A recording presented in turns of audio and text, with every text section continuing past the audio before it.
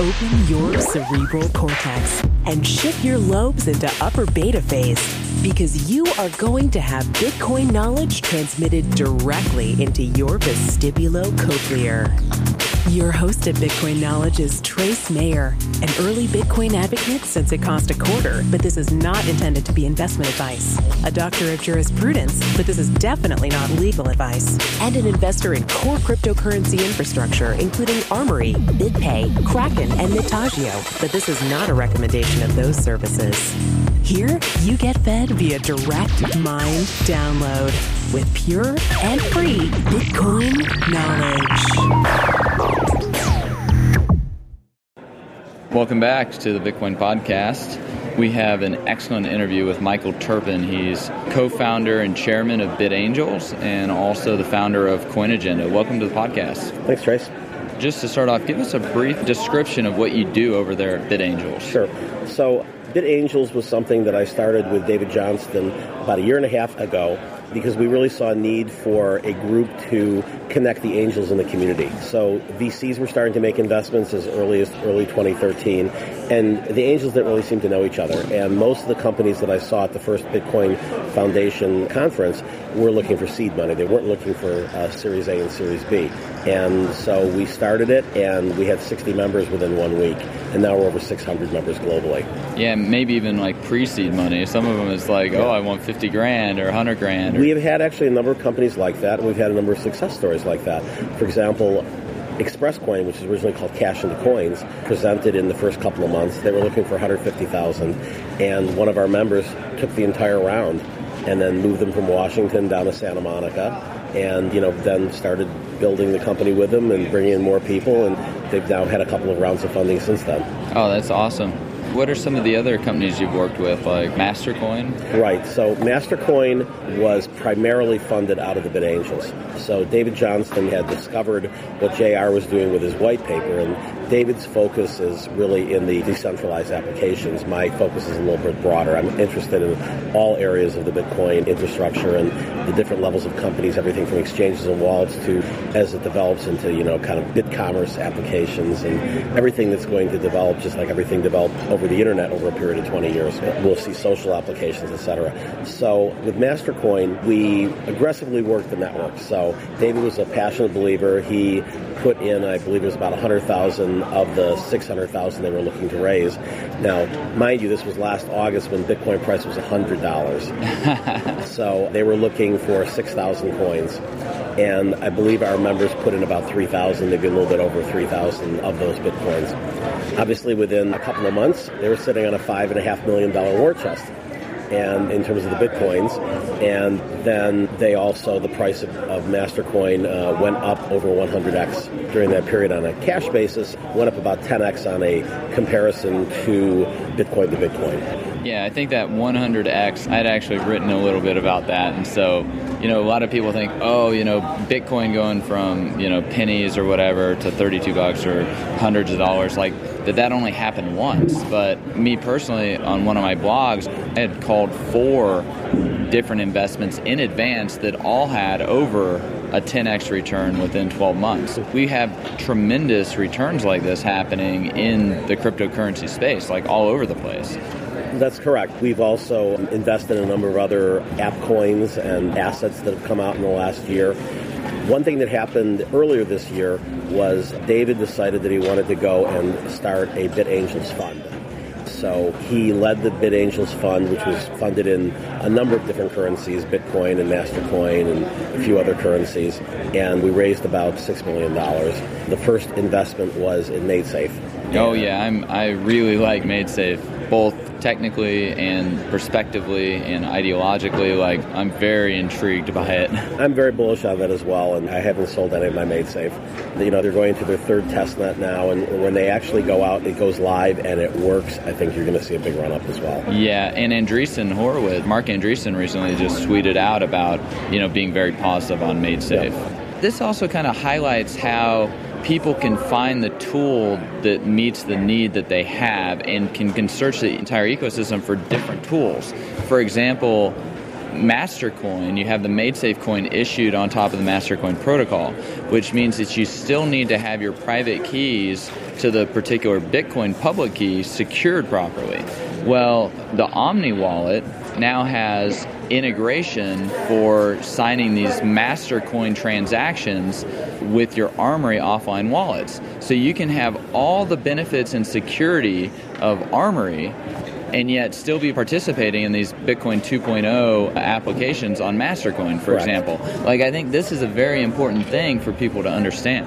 Yes, and you're having developed both Mastercoin and Counterparty, which were people who originally started developing for Mastercoin and then decided they wanted to go a slightly different route. And Counterparty now, which only started in February, they had a little bit different way of issuing their coin. They actually took about $1.6 million in Bitcoins and burned it. Yeah, proof of burn. The proof of burn, which I think is not very smart, but what I recently, so in addition to what I do with Bitangels and Coin Agenda, I also have been running a PR firm for many years, Transform PR, and we work with about 30 companies in the space.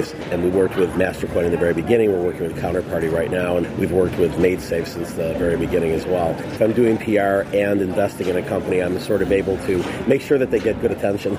Yeah, and I mean, the MadeSafe, that was really quite amazing because that was the first example of really using this Bitcoin 2.0 power on top of Mastercoin. What did it raise? This was quite a record. Right. So the original sort of crowd sale model was developed for Mastercoin. So in other words, do 30 days, get more if you come in early, and make it diminishing returns every day or hour, by algorithm. And so there was usually a rush at the beginning to get in, to get the best amount, and then a rush at the end to not miss out. So the crowd sale model is not called crowdfunding because it's a sale of tokens. It's not fundraising, to stay away from SEC issues. Yeah, which probably doesn't, but... No, but anyway. I believe that when you call yourself something like BitShares, when you call yourself something like, it's colloquially called an ICO, but if you actually say that on your website, you're probably inviting trouble. Yeah, well, I mean, under the Howey test, one, is just extremely broad, but two, when you start using investment nomenclature like dividends and shares and bonds and all of these things, I mean, that just is additional circumstantial evidence. But, I mean, the Howey test is very broad, as we've seen in the SEC versus Shavers case. So these whole 2.0 assets and everything, I'm not sure how it'll all play out with the SEC, but we have innovation happening, so that's what we're going to talk about. Right, and I think that certain companies where it's clear that what you're developing is a new technology like MadeSafe, and where there's no one talking about a dividend, there's no one talking about anything. What you're able to do is actually use the coin to be able to decentralized web services. They're looking to be able to have decentralized storage, decentralized routing, decentralized anything that you can do. With bandwidth, like proof of different resources. Correct. And which is an incredibly ambitious thing to do, and they're in the process of doing that.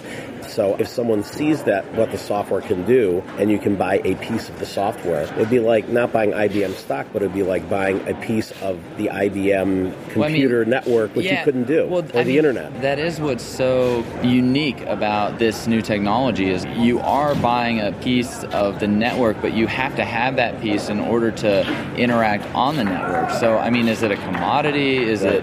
They sell prepaid minutes like telecom companies do. So we just don't know exactly how the securities laws do apply. And in some cases, there isn't even an issuer because it's a third-party network. I see it as software and as a token, as an asset. Just like you could buy wine and the price of wine goes up because it's scarce or it tastes good or whatever.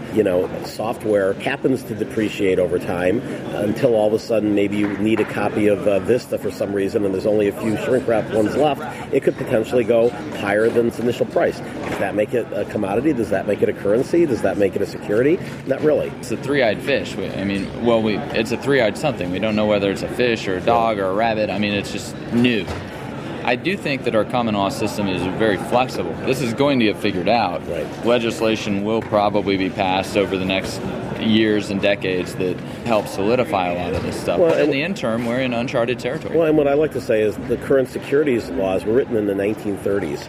So not only have they not factored in Bitcoin, they haven't factored in the internet, they haven't even factored in television.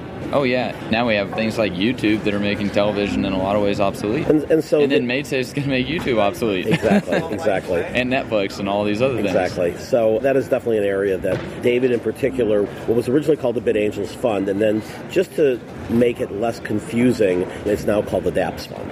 Oh, okay. So for decentralized applications, because, sometimes I'd be quoted as being Bitangels Fund when I was referring to the network. Right. And so David is off continuing to invest in coins, and I'm a partner in that fund and an investor. Happy about the investment that have been done. And I now am basically in charge of the overall Bitangels group, and David's focus now is really fully with the fund. Yeah, well, this is all just very exciting because we've got the Bitcoin protocol, but we're going to be able to further extensify it. Mm-hmm. And that's where it becomes even more and more useful. You talked about all these different altcoins. I talked about like being able to secure your MaidSafe coins or your master coins in Armory. And now with the Omni Wallet, we have this offline transaction capability. And Counterparty, by the way, also recently announced that they're working with Armory as well. Armory integration. Blockstream just raised $15 million or so. Yep. What's your view on this sidechains project and this potential interoperability and how that can help us retain a lot of research and development that's been going on in all these different areas? Well, in addition to Bitangels, the DApps Fund, one of my other investment areas is I'm a partner in the Bitcoin Syndicate on AngelList with Nick Sullivan and Gil Conchina. Gil is the number one angel on AngelList. If you look at his bio, its headline is $25 billion in exits.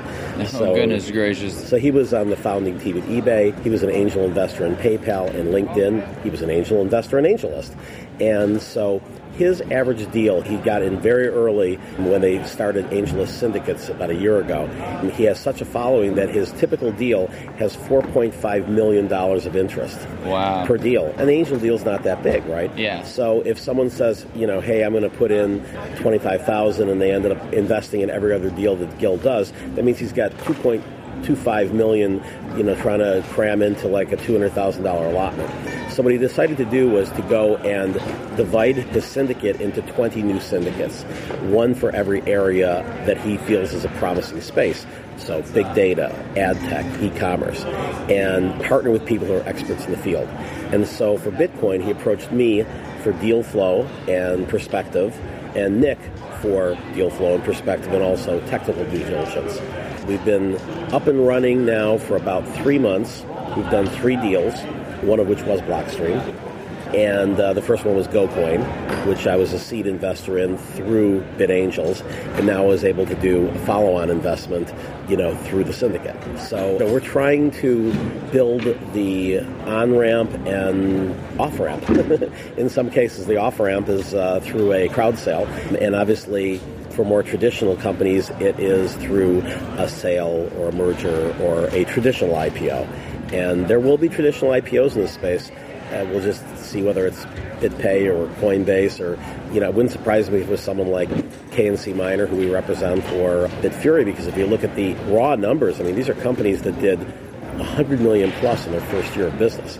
There's not a lot of companies in any field that do that. Yeah, but mining is a whole different kettle of fish, in being able to make sure your balance sheet is sufficiently fortified to withstand the cyclicals of that individual market. Which is why I think that a couple of the top mining companies, and they're really down to about 5 or 6 now, that really are just blowing away everybody else because they have the money and the resources and the client base. As you know, it's starting to move a little bit more into industrial mining because the home miner has gone from being able to do it on any PC to needing a pretty good graphics card, needing the $10,000 machines, and even if they're willing to pay more and more for the machines, they've run out of power. Most people don't have a couple of megawatts at home. Also, the financialization of Bitcoin, like the derivatives, the swaps, the futures, a lot of that's going to greatly impact the mining industry when the regulations kind of get put in place that we can do this. I think it's already impacting it in that I've been saying for a while that mining is not what's keeping the price down. I was on a panel with Tim Draper a couple of weeks ago, and he told the miners, he said, you guys got to stop selling your coins, you're hurting the price.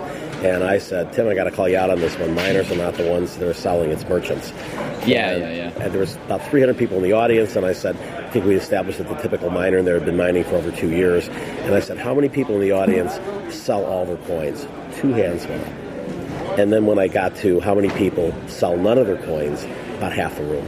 And they're mostly miners? They were all miners. All miners. It was a mining conference. It was called Hashers United. It's definitely the merchant adoption. Like, BitPay is just doing too good a job. Yeah. And that's a necessary evil that I'm happy to What's the have. second network effect? We got 7 different network effects taking place. You got the speculators, merchants, consumers, security or miners, right, developers, financialization with Wall Street, and then liquidity, the settlement currency function. And it just shows that we're just so much in the early innings of all this. I mean, it really is still a space where angel investors are going to be able to make some good deals. Yeah, and this is probably one of those rare times that there's just so much to choose from, because it's like investing in the internet in 1994, 95. You still have to do a lot of due diligence, whereas with Bitcoin, I think you just look and say, is it ever going to get up to 1,000 again?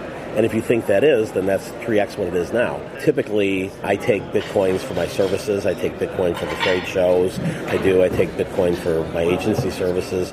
I'll take Bitcoin for whatever I do if you've got Bitcoin and you part with it. And when it was 1,000, I thought it was probably a little bit overpriced. So I tended to convert more of it into not even selling, because I've actually never sold a Bitcoin, but spending it on things. As opposed to when it's $325, I'm trying not to spend things at $325, because I know that every $325 that I spend is $1,000 of next year's money and $10,000 of 2020 money. Being able to even try to come up with a way to value Bitcoin is definitely a challenge. Anyways, I think we've kind of run out of our time. We've had Michael Terpin, co-founder of Bitangels. How do we find you? I'm Michael at coinagenda.com or Michael's at bitangels.co. So bitangels.co, and how can we follow you on Twitter? Oh, that's the easier one. I'm at Michael Terpin, Terpin.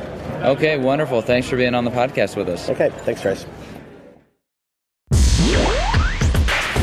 Be sure to get a copy of the free Bitcoin Guide at freebitcoinguide.com. Got a question or suggestion? Record your voice at bitcoin.kn. Don't be shy. To help the show, share bitcoin.kn with friends, post about it on Reddit, and otherwise spam the interwebs. Your iTunes comments and 5-star reviews are very important to us.